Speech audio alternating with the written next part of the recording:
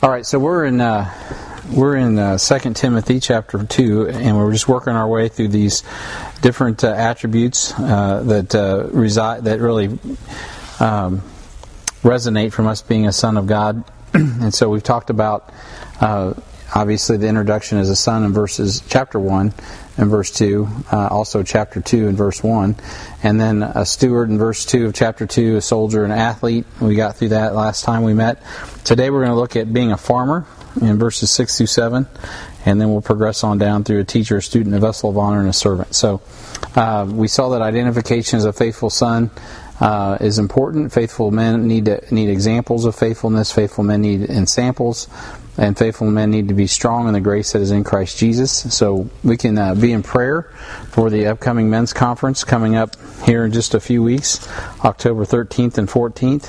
And it's kind of sneaking up on folks, I can tell. So I am praying that folks get engaged and enough time for us to plan all the things that we need effectively. And also we have identification as a faithful steward, collect God's Word and commit God's Word to faithful men, which is what we're doing in part with the Bible publishing. And of course all that we do with discipleship and those things, it's very important that we continue to get the Word of God to faithful men who are able to teach others also. And the third thing there is discipline of a faithful soldier. Of course, faithful soldiers need to endure hardness and avoid entanglement. And so you don't want your hardness to become because of entanglement, right? So we need to endure hardness as a good soldier and avoid entanglement so we're free to serve the Lord. And lastly, we saw the integrity of a faithful athlete, strives for the mastery, strives lawfully, and is crowned eternally. So tonight we're going to look at how to identify with Christ as a husbandman. A husband is a farmer, perhaps in this congregation. We have men like Doug Cox, and we're in a rural community, so it's not hard for us to identify as a farmer. And so, just like Peter identified with or Jesus identified with Peter as a fisher of men, so we can kind of connect with this analogy. In verse 6, let's just read in verses 1 through 7, then we'll pray and get into the text. He says, "Thou therefore, my son, be strong in the grace that is in Christ Jesus, and the things that thou hast heard of me among many witnesses, the same commit thou to faithful men who shall be able to teach others also. Thou therefore endure hardness as a good soldier of Jesus Christ. No man that warreth entangleth himself with the affairs of this life, that he may please him who hath chosen him to be a soldier. And if a man also strive for the masteries, yet is he not crowned, except he strive lawfully. The husbandman that laboureth must be first partaker of the fruits. Consider what I say, and the Lord give thee understanding in all things." Heavenly Father, we thank you for that promise. You will give us understanding in all things. And for many years, I have, as I've come across that verse, I've really, it's been a blessing to consider what that is. The fear of the Lord is the beginning of wisdom. Depart from evil is understanding. And these principles promise to give us understanding in all things, Lord. And so keep us from falling prey, Lord. Though our foot may slip, you keep our feet from slipping, Lord. You are the one that holds us up by your right hand, as we just sang about your right hand, the hand of God, the good hand of God. The Lord Jesus Christ is the one who has secured our salvation, our sanctification, and continues to cleanse us and wash us in the water of the Word tonight so that we can be pure and clean. We've had a great week of labor, and even though in labor, though, we start to sweat and get stinky. So, Lord, I pray, God, that you just renew our minds in the Word of God and refresh us. Lord, we've had a good day this morning and a lot of good preaching this week. We pray, God, you just continue to encourage us in prayer. And we pray as we see the Word of God go forth, Lord, physically through the words of God that have been assembled this week, Lord, that the seed would be sown, and as Ron said, it would not get stored up in the barn, but it would make it to where it needs to go. Lord, I thank you for all the initiatives that you have going all over the planet right now, and how that you have, Lord, in some of those instances allowed us to be part of that. And we just thank you for all that you are and all that you're doing, and how you allow us to just have a stake in the kingdom of God in these last days. We pray, God, a blessing tonight on the reading, the hearing, and the application of your word, and the praying of your word. We ask this in Jesus' name. Amen. All right, so Wisdom of a faithful husbandman is what we're talking about. And so tonight we're going to see the faithful husbandman, if we get through it all. Faithful husbandman labors in the field, is rewarded with the first fruits, and a wise husbandman considers God's word. So the wisdom of faithful husbandman, that's what we're going to start with. The wisdom of a faithful husbandman labors in the field. Let me look at the outlines here. So, point A, a faithful husbandman labors in the field. And then one is a husbandman is a farmer. So what is a husbandman? A husbandman is a farmer. The first farmer in the Bible was Cain, but the Holy Ghost didn't give him the title of husbandman, but tiller of the ground. So we know that he too labored hard, for it was the sweat of the brow, from the sweat of the brow that man would have to produce fruit of the field because of the sin of Adam. And after Noah's flood, we find the first mention of the word husbandman in Genesis 9:20. And Noah began to be a husbandman and planted a vineyard. So some define husbandman as a vine dresser, but that's a too limited definition. The word applies to a farmer and is not referring to the laborer in the field alone, but to the proprietor of the field. So a husbandman isn't just a farmer or just a vine dresser. It can actually even be a proprietor, right? Like, so Boaz was a husbandman. He owned the property that the crops were planted on. And of course, a vine dresser is also, it is a lot of times what is applied to as a husbandman. So in the broadest sense, the world is the field in a type, and the Father is the husbandman, according to Jesus' words in John 15.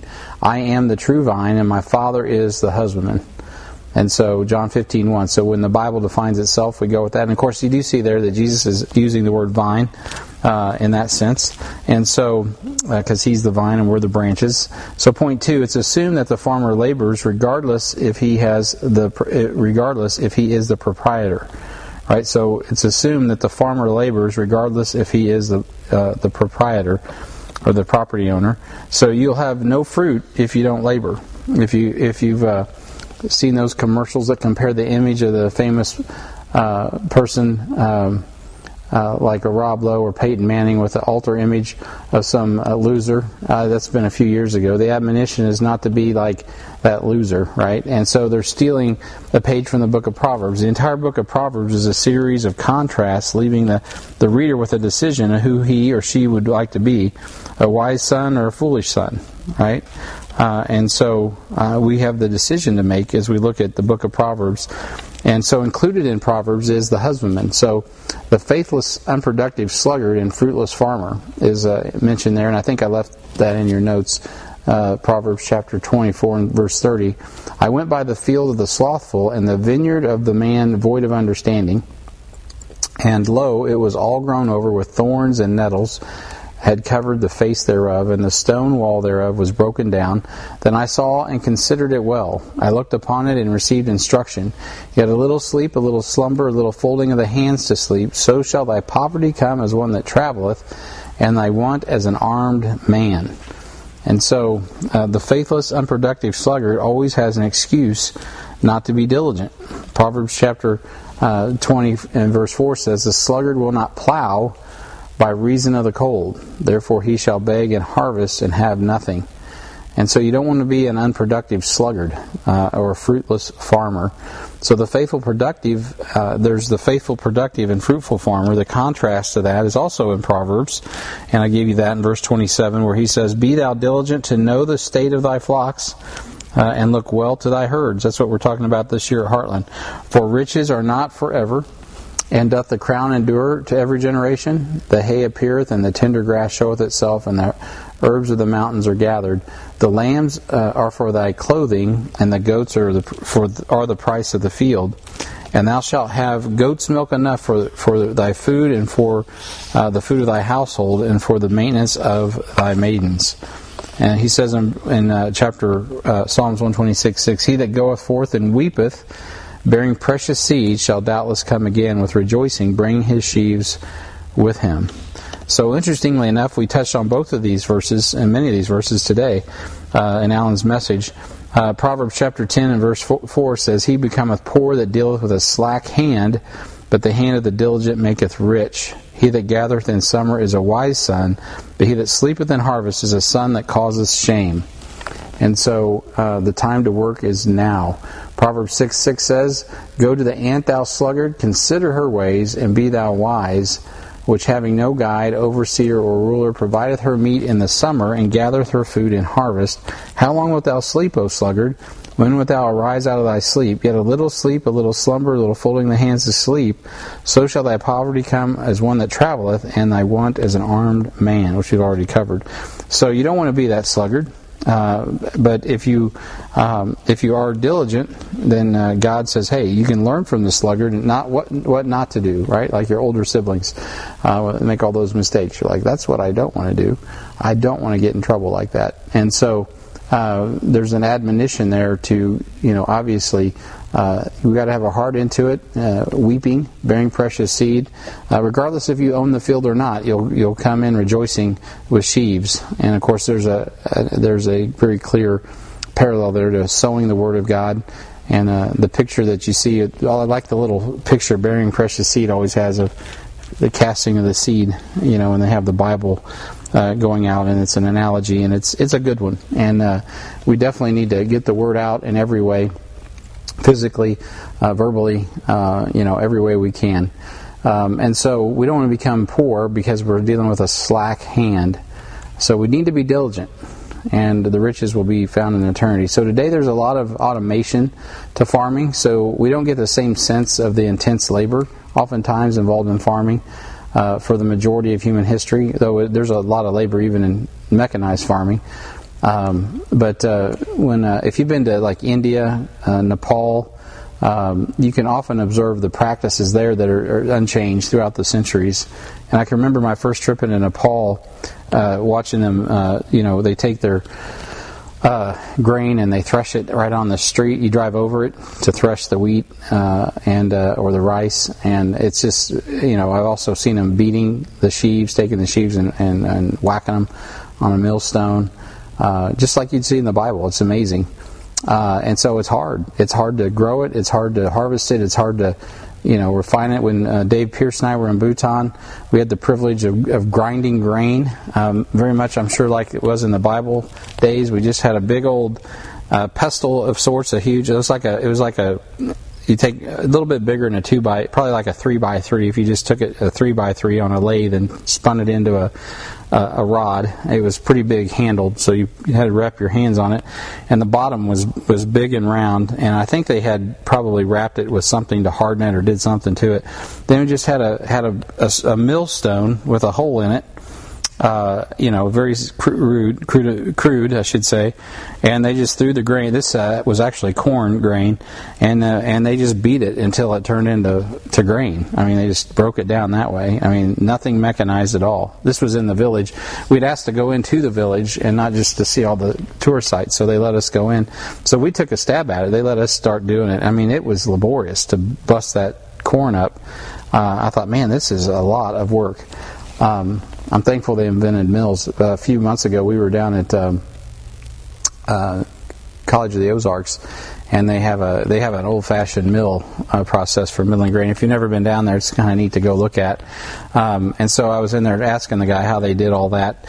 And they used to, Missouri in the Midwest, and Missouri especially, was filled with mills that would turn, like Watkins Mill, and they'd use the water to mechanize the process of grinding the grain, and he was showing me how they did it with the two millstones and all of that. One time I was out in Mount Vernon, where anyone been to Mount Vernon? Oh, you got to check it out sometime.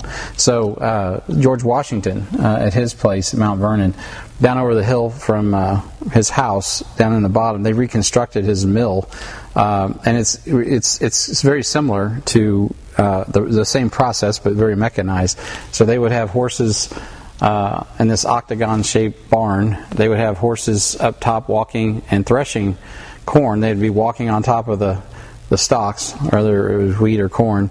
And as they walked, there were holes in the floor, and it would push the grain through, and the grain would drop to the next level, and then that would eventually basically push the grain into a milling process, which then it would drop down again, and those horses would be milling it as they threshed it, and then it would grind it into the grain and then at the bottom it was like a 3-level thing, like the tabernacle. It was 3 levels, and then at the bottom you would come away with your processed grain. So they did all of it in like one building. It was pretty like, wow, that's pretty wise how they did all that. So have a process for filtering out horse dung. Didn't know about the horse dung. I think that's just probably extra you put in your coffee. So the horse dung didn't make it through the cracks, Ron. They just I don't know what they did with that, but that's why you want to cook that down. So, but at any rate, it was pretty fascinating to see the process, how they did all that. I don't know if that has to do with anything other than everything I just described. Even the mechanized versions requires quite a bit of labor to get that done. So plowing is, in many places still done behind an ox. Planting and maintaining a harvest is labor intensive. A lot of, like if you go to many places in Asia, they're going to plant that rice by hand still. They're not going to have a machine going and plunking. Today they got literally cross stitching. Every seed is counted and what have you. It's amazing what they can do today. One of the guys we went to Jamaica with a few years ago was an agronomist, ag specialist out of MU, and was telling me that when they shoot that seed into the ground now, every seed is accounted for going in the ground, not just the harvest coming out, going in the ground. And when they hit the corners, they know how to stitch it so they don't waste seed, they don't overdo seed. It's crazy to me. It's like, wow. So things have really changed a lot. And so it's not quite as labor intense, but man, the old days of planting and then harvesting and praying that God would bring the increase, very intense. So the sheaves that you see mentioned in the scriptures, you can travel today and you can still see those. At least in Asia, they'll have that, whether it's corn or wheat or whatever, they'll have it in the sheaves and getting ready to go to harvest. So, or when they harvest it, then they'll go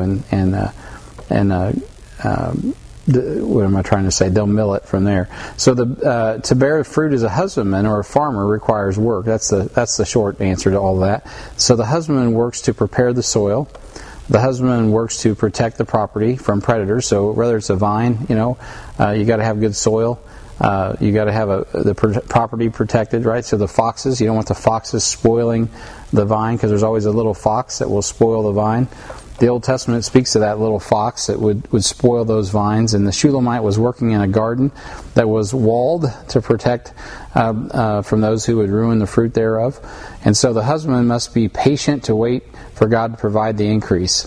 And so, that's hard. That's hard for a lot of us, to be patient and wait. I was just at lunch talking to Alan Johnson about that very thing, about the difference between we're talking about this very concept in regard to missions and how there's these Amway missions models that you get involved with or you don't get involved with in our case. And it's like they promise, $50 a month, and you can have this many pastors, and we train all these hundreds of pastors. And, I've seen some of those models, and they actually aren't discipleship models. They're $50 a month models. And so you can get a lot of people to have a Bible study for $50 a month. But you got hirelings. You don't really have shepherds, and you don't have discipleship. And so it's better to slow roll and really invest in faithful men who are able to teach others also. That's more of a husbandman model. It takes a little more time and investment, but it will bear more fruit at length. And one of the examples that we've been near is over in the area that Doug Pearson's working right now, and so he's engaging us right now with the need to train faithful men in this particular area of Asia. And it's the fruit of a failed attempt many years ago, where there was numerous churches and numerous pastors, and everyone in the world was going to jump in and throw money at this thing. And eventually the Charismatics came on. You know what they did? They threw more money at it. So all the pastors left and went with the charismatic group. So a decade later, Doug's back, and he's working with the people who remained. Right? Those are the faithful men that remain. So you got to be a patient husbandman. You got to be a patient farmer to get the fruit. It's not going to grow overnight, and you can't just throw money at it and expect it to grow. There's got to be an investment. So the husband must be patient to wait for God to provide the increase. So James 5:7 says, "Be patient, therefore, brethren, unto the coming of the Lord. Behold, the husbandman waiteth for the precious fruit of the earth, and hath long patience for it, until he receive the early and latter rain." So the husband must be diligent to harvest the crop when God blesses with fruit. You got to wait on that, and he also, of course, the rain that's associated with it. That's got to be frustrating. I was just talking with Dale Newkirk and talking about the loss of livestock that they've had in southern Missouri due to the drought the last several months. So a lot of livestock has been dead. Just right down here in Passaic has come up from south of El Dorado, and just thousands of head of cattle have just been sold off and gone to slaughter because the farmers can't feed them. Right? There's not enough rain. Right? They didn't get the latter rain in time, so the fall rain didn't come soon enough. So those guys sold them off. So the beef prices will probably be going up here, in addition to all the other things that are going up because of the rain cycle. So we're dependent on the Lord. We got to be patient and wait, and we're dependent on God to provide the rain. So point 2, the minister of God is a husbandman. I gave you point 2. The minister of God is a husband. I don't know. Let me turn this over. I gave you guys 3 pages. Yeah, the minister, that's point 2. The minister of God is an husbandman. So the analogy comes to us. The discussion of the husbandman is not limited to Timothy. Paul also used it when speaking to the Corinthians. In 1 Corinthians 3:4, the Bible says, "For while one saith, I am of Paul, and another, I am of Apollos, are ye not carnal? Who then is Paul, or who is Apollos, but ministers by whom ye believed, even as the Lord gave to every man." I like the humility of Paul there. He's in this discussion. He's like, who am I? And who's Apollos? I have planted, Apollos watered, but God gave the increase. Like, we all know who's really growing the plants around here. We do our part, but God does His part. And a plant doesn't grow apart from God making it grow, because He's the one who has designed it. So the minister of the gospel understands that God needs us to do our part, so we allow God to do His part. And of course God wants to do His part, but the real issue is, are we doing our part? Are we planting, and are we watering? Right? And planting and watering are both important, right? And so if it's your turn to water. If it's your turn to plant. But either way, God gets the increase. So point number 3, and then we'll be done for tonight. I'll pick up B next time. All believers are intended to be husbandmen. All believers, right? So it's not some believers. Well, that's not my spiritual gift. Well, no, it's not about gifting. It's about calling. So all believers are intended to be husbandmen. And I got an exclamation point, so I should scream that at you. All believers are intended to be husbands. I'm just not feeling like yelling tonight, but you guys get what I'm saying. It's not the right venue for that. But 1 Corinthians 3:9, "For we are laborers together with God." I mean, you could just hang on the rim and think about that. We are laborers together with God. Really, does God need to labor? No, He spoke the worlds into existence. But He created labor, and He allows it. Adam, had to enter that labor because of sin, and then God's entered into the field because of our sin to redeem us from it. But there's work to do to redeem those that are left in the field. So we enter into that labor, and we are laborers together with God. Ye are God's husbandry, ye are God's building. And so he uses a couple different analogies. Husbandry, of course, he is the vine, we're the branches. But also he uses the building analogy, which we can go to Ephesians chapter 4, and really the whole book of Ephesians, talking about fitly joined, fitly framed. So both of those models were in Paul's heart when he was talking about the way God has constructed the body. 1 Corinthians chapter 12. So we're a body, we're a plant, we're a building. So all of those apply. There's a lot of great analogies in all of those that we can look at. But tonight we're talking about being a husbandman. So all believers are intended to be husbandmen. So all of us are intended to be part of this watering and the sowing and watering process, so that God can get the increase, because God is the ultimate husbandman, right? And so the work is great, and we need people to enter the field. And man, that's just a burden on my heart. So Luke 10:2, "Therefore saith he unto them, the harvest truly is great, but the laborers are few. Pray ye therefore the Lord of the harvest, that He would send forth laborers into His harvest." I believe that Alan touched on that this morning as a commandment, direct commandment, to pray for the Lord of the harvest. And you would think that I just am copying all his references, because I think I've hit about 4 references or 5 references that he said this morning. But I'm not. This is definitely of the Lord. And I tell you guys, this is really the key. Like at HBF, I would love for us to be, we are just not churning out church planners. We're not churning out pastors. We're not churning out missionaries. My heart was that we would just have disciples here that would just grow up and go and all of those things. And it just doesn't seem to be happening like that for whatever reason. A lot of it's because we're a tender plant, or we were, and we're just trying to get mature enough to do that. But I pray that our labor and our faithfulness and our patience will pay off if the Lord tarries His coming, and we will actually be able to see even our church provide laborers for the harvest beyond our 4 walls. Beyond Heartland, and into other communities and other nations, and so on and so forth, as the gospel requires us to do, as we go therefore and teach others also, and I should say the Great Commission. So, so back to are we? What Alan said this morning? Are we weeping, right, and sowing? If we want to see people go, we got to sow. That's the truth of the matter. We'll have all this excitement about putting Bibles together and sending 5,000 Bibles out. And I wouldn't say this to discourage anybody on such an exciting day and celebration. But let's just be real. We could get everyone together and get 5,000 Bibles and get excited about shipping them somewhere for someone else to deliver. But we'll have in a couple of weeks, it'll be time to go out and invite people to Harvest Party, and we'll have a handful of people go out and actually go out and try to engage the community one-on-one in a relational way. And so there's work to going out and sowing the seed. That's husbandry work. You got to go plant. And folks are just, I know there's all of these reasons and excuses, but somewhere we got to say, look, if we don't sow, others won't go. And so we got to be faithful with the little things, and God will bless us with the major things. So I am rejoicing in answered prayer, because God has provided leadership in our church, and He's growing the ministry, and God is doing a good work here. So don't misunderstand what I just said.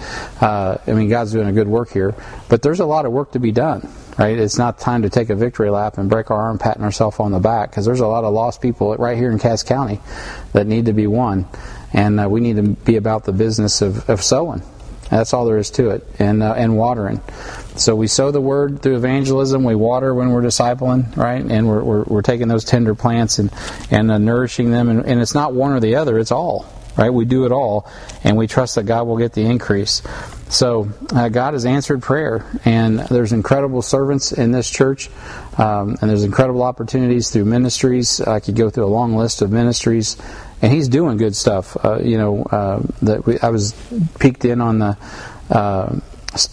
Keep 'Em in Stitches ministry a couple days ago. Literally, talk about tears. They're in there weeping. One of the ladies is giving a devotion, and the tears are flowing. The women are engaged in the Word of God. It's beautiful. I'm like, man, that's incredible.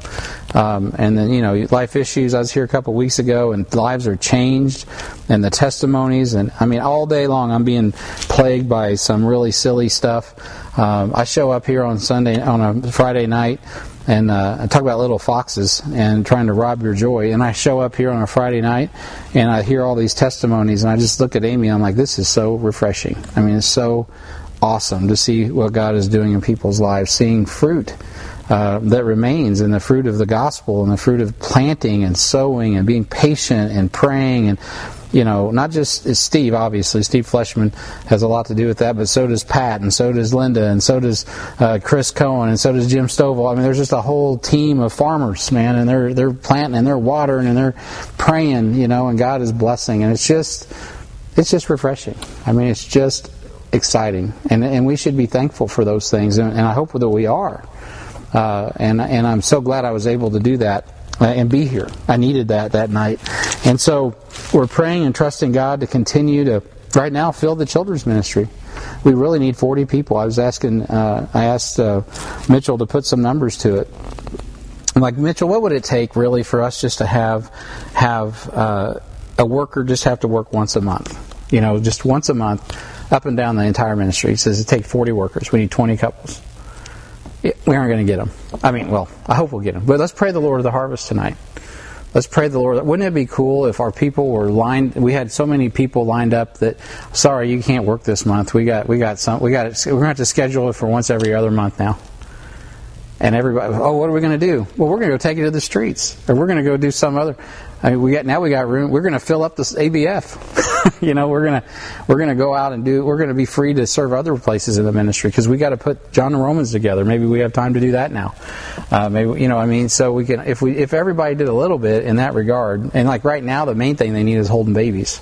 I mean, that is, of all the things that goes on in that area, that is the easiest thing to do. And I know God will fill that bucket.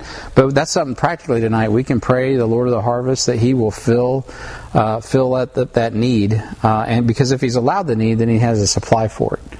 And that is really, again, that's also going to be a joy to somebody because, sometimes you just need to hold a baby, right? And it's just a blessing to your soul. And that's not a hard thing to do.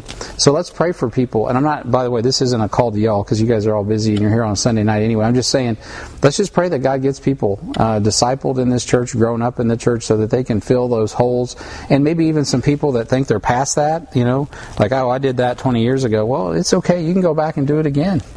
I've been working in children's ministry pretty much for 30-some years already. So, I mean, you're never too old to help out with the children's ministry because that generation needs to know who you are. It's going to mean a lot for them when they get older and they look back. I heard someone who was telling me that. I don't know if it was Mitchell. Somebody was talking to me about like Herb Burton, who many of you don't even know who Herb Burton was. When I met Herb Burton, his marbles were gone. He was already suffering from dementia. But somebody in our church I think it was Mitchell or someone remembers when they were little, and Herb Burton was down at Garden City Church teaching them in the children's ministry, Herb and Leela. And, I hear those stories and I think about that and I see the impact that faithfulness makes in people's lives. And it's not the preacher, it's the Sunday school worker, it's the person just helping. Anyway, I could go on and I would like to, but I digress. So we're praying the Lord of the harvest, right, to send called men and women to participate in our discipleship process and be a part of the sent ones of this church. Literally, it'd be great to continue to fill the ranks. I am so thankful for how God is helping us with HBI and filling those classes. That's exciting. And I just pray that God continues that we're faithful and that we continue to see people that are consecrated to God's Word and His mission and literally will fulfill that mission both here and around the world, literally, because the world needs it. And we're praying that God would provide called men and women to reach out right here in our community. Volleyball's coming up here in a few months. We've got the Harvest Party coming up. There's all kinds of outreach going on all the time. And it's easy to go up. We're doing that again and just kind of, dust off the old plan. But we got to, with every engagement, just like a farmer, you got to have a fresh effort, right? It doesn't matter what you planted last year, right? You got to go back to the storehouse, get a whole new bag of seed, you got to go out and plow the field one more time, and you got to plant that seed. And it takes a certain diligence and a patience to be a good husbandman. And so that's why you got to be wise. You got to have wisdom. One of the things I shared with, I don't remember, one of the guys this week who was a pastor here, was that one of the visiting folks, is I said, it was Alan, because there wasn't a lot of amening going on Thursday night. He goes, yeah, you guys don't amen much. I said, yeah, but don't let that fool you. I said, this community is they don't yell and hoop and holler a whole lot. I said, but there's a lot under the hood here. You don't always know what you got, because they're discreet. I think a lot of that comes from their farming mentality. There's a lot left under the hood. You don't always know what people are sitting on because they're wise. They're farmers, right? They're always kind of reserving a little in the tank because they don't know what's coming around the corner.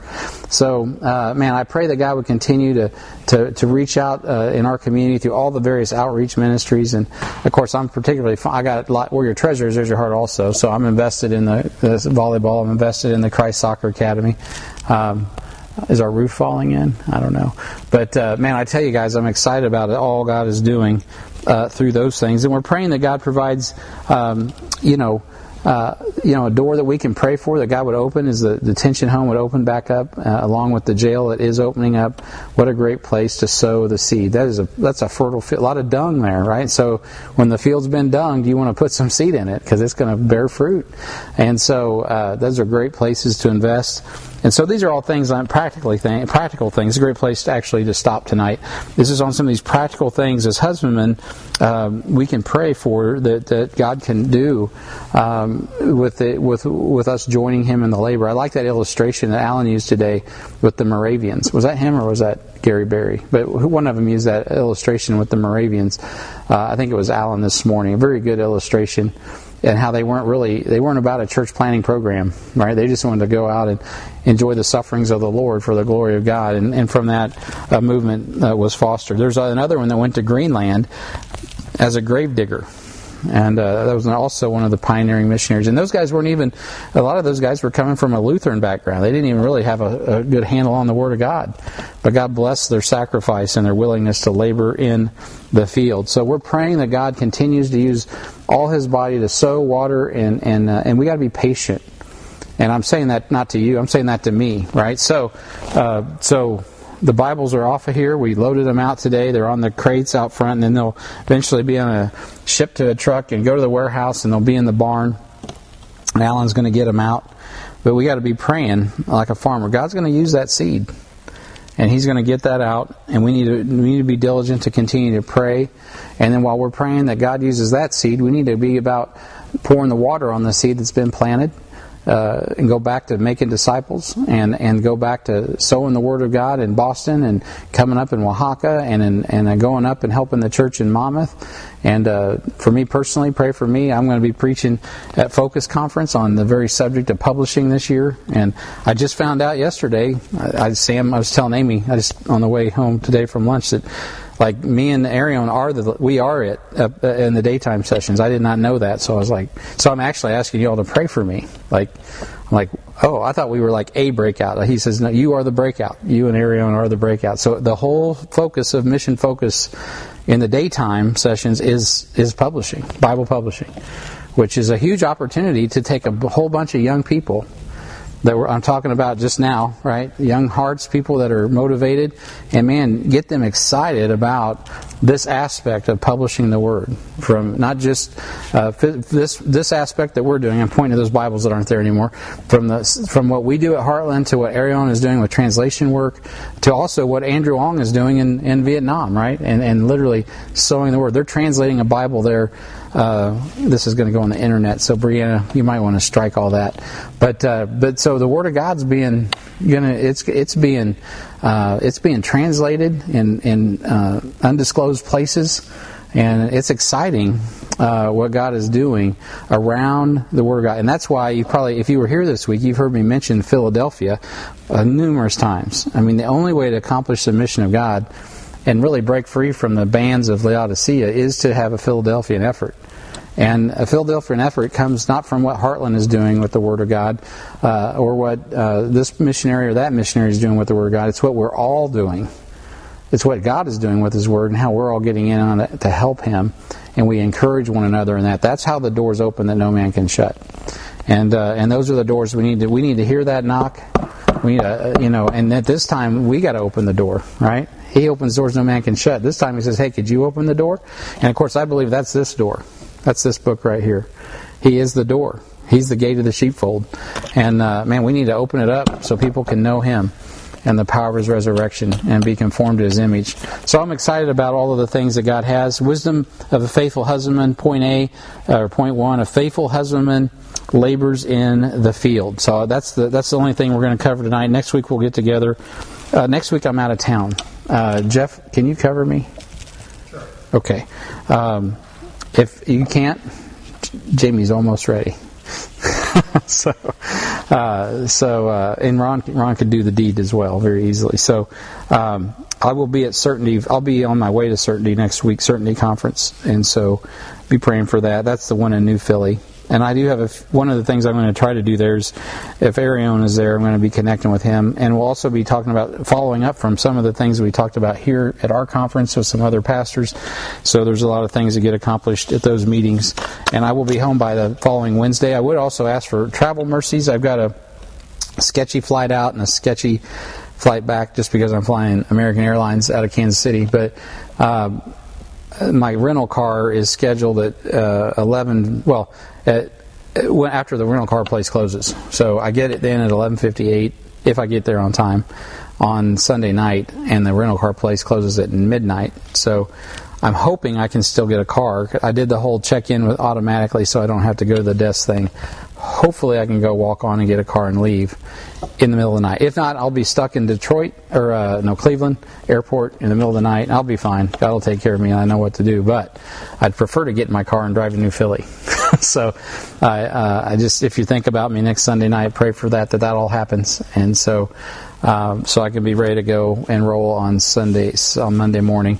And then on Wednesday I'll be coming back. I'm going to miss the Wednesday stuff and come back because I want to be here for Wednesday night and not miss it. We got a good question coming up Wednesday night this week, and I got another one lined up the next week if I don't get some more. So I'm excited about all that we're doing on Wednesday as well. All right, so that's a little bit about my schedule and what we're doing. Are there any questions or comments about the message tonight? That took a little longer than I thought. I'm windy.